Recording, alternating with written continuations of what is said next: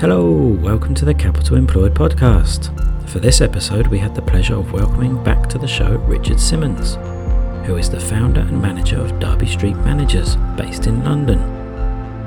If you want to know more about Richard's investing style and his background, then I would suggest listening to episode 5, where he discusses this in more detail.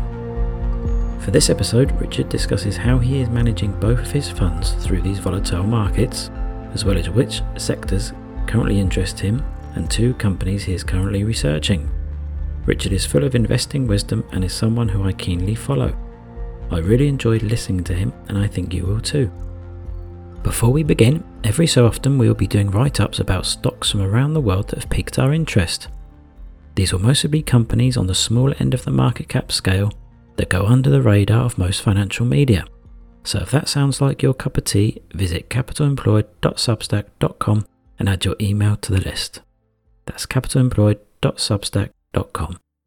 Please enjoy my conversation with Richard.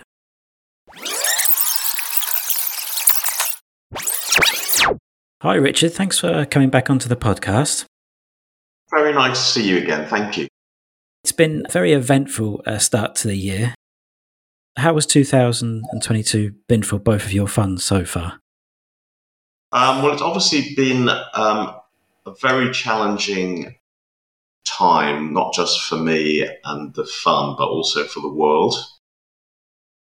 And I just wanted to reflect, if I may, as a sort of very, very full answer.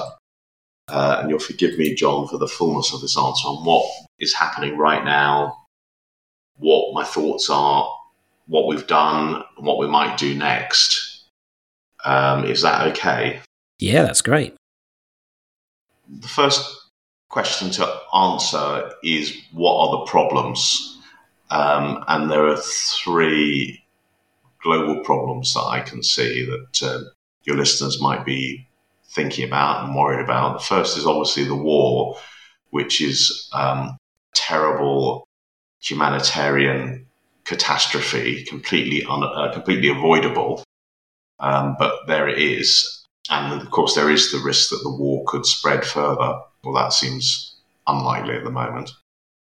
The economic effects of the war, the human effects are really the most important, but the economic effects are constraints on supply, particularly in food and energy, bans on travel, which affect some particular stocks, and the likely depression in demand that we'll see in different parts of the world.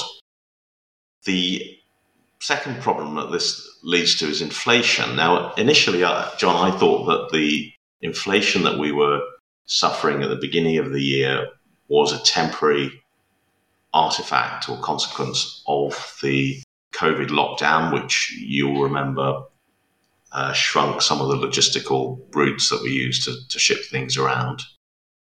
But that now looks like it's being further stoked by the commodity price rises I've just referred to, particularly in energy and food, which is clearly going to have massive impact on people, consumers, and businesses.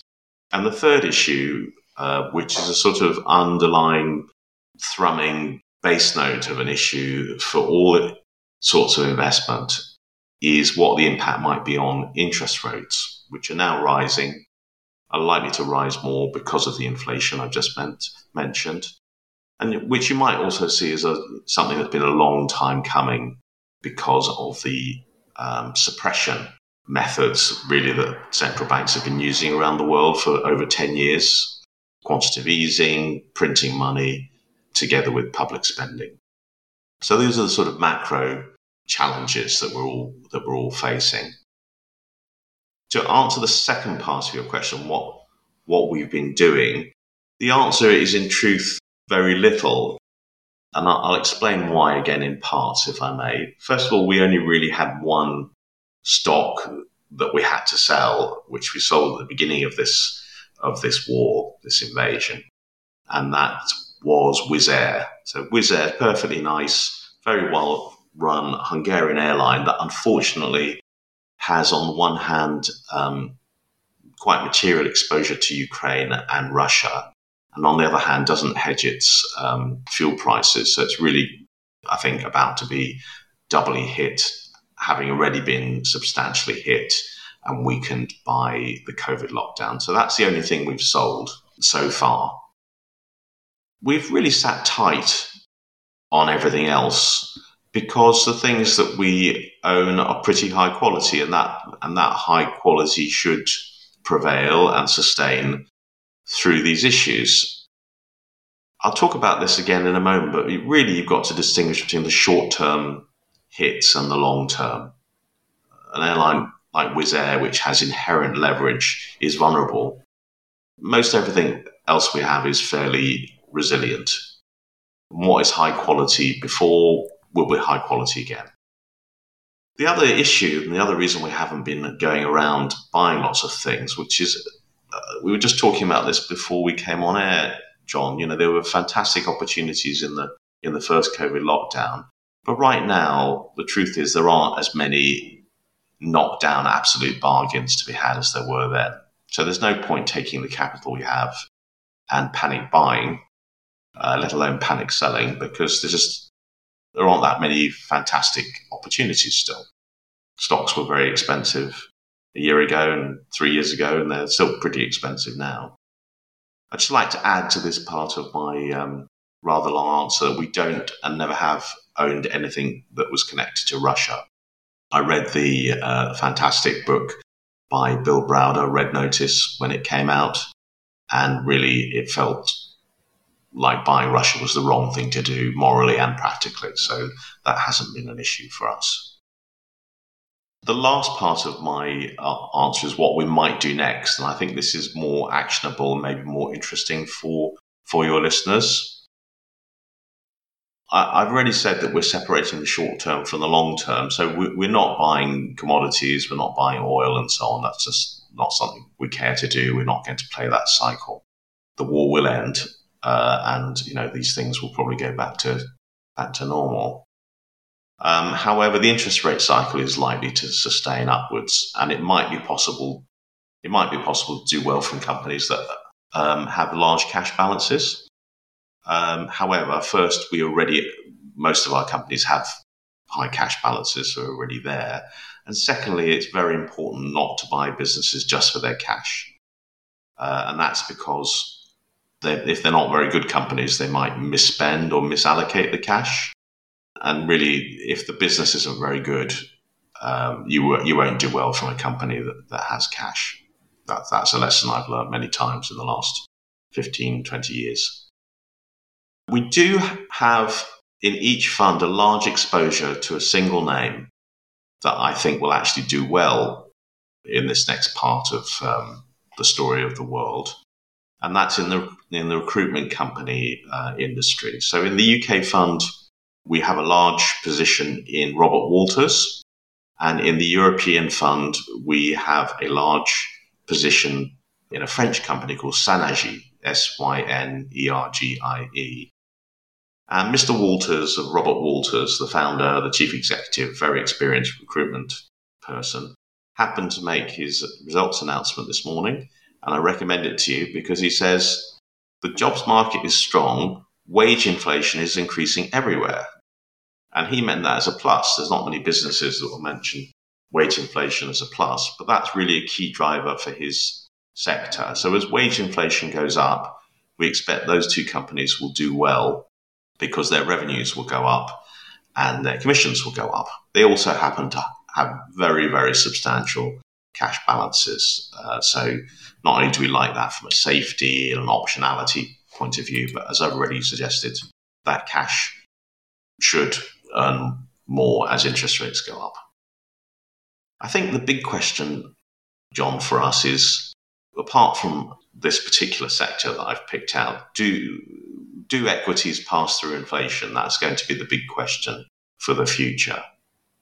If you own high-quality companies with high returns on capital, that ought to be true. That's the theory.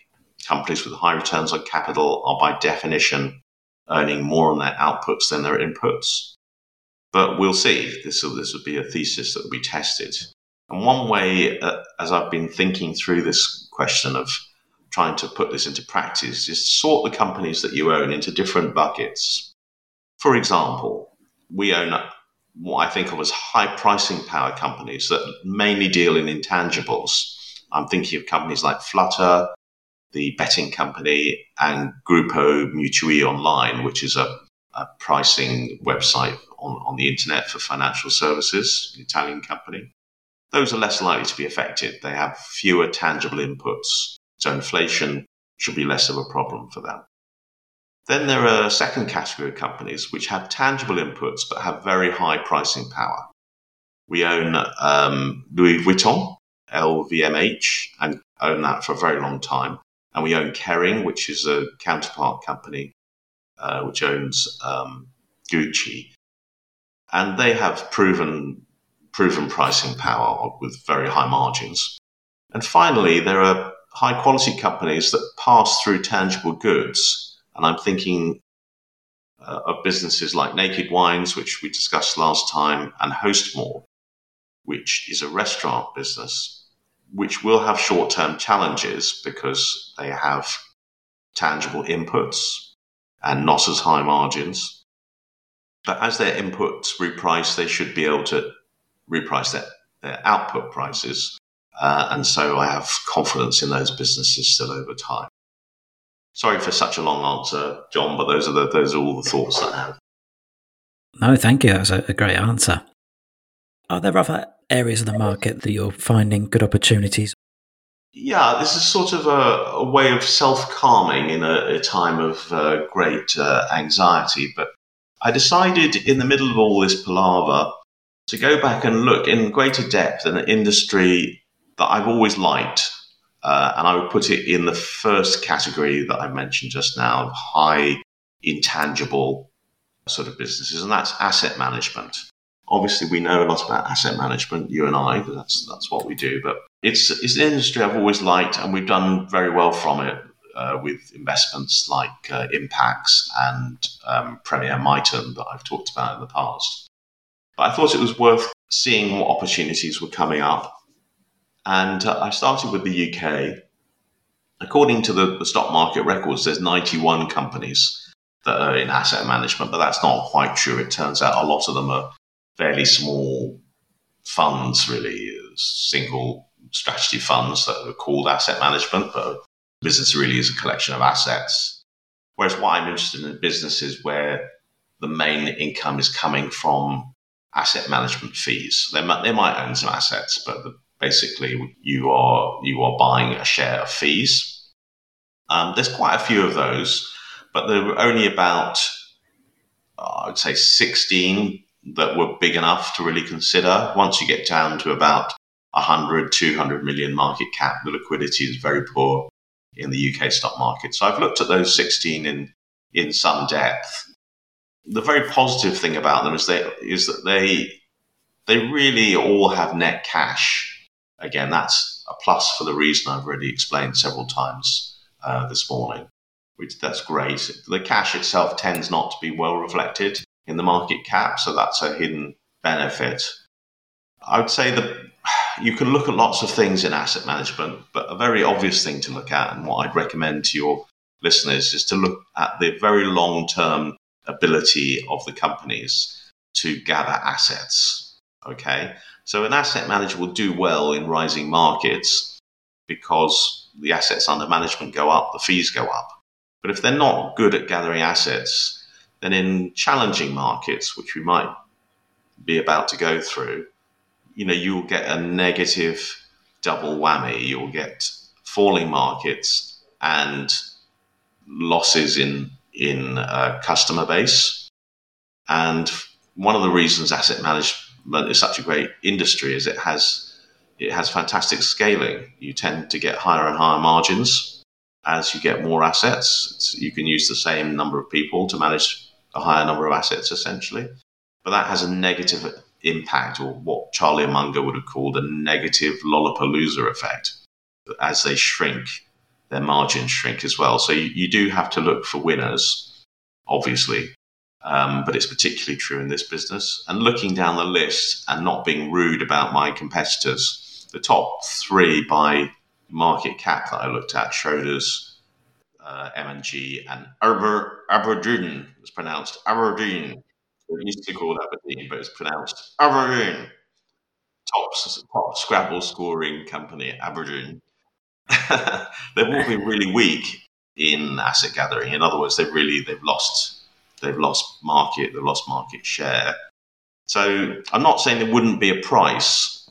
Looking at a really poor asset gatherer, again, I don't want to be unfair, but it has been very poor, which is Jupiter.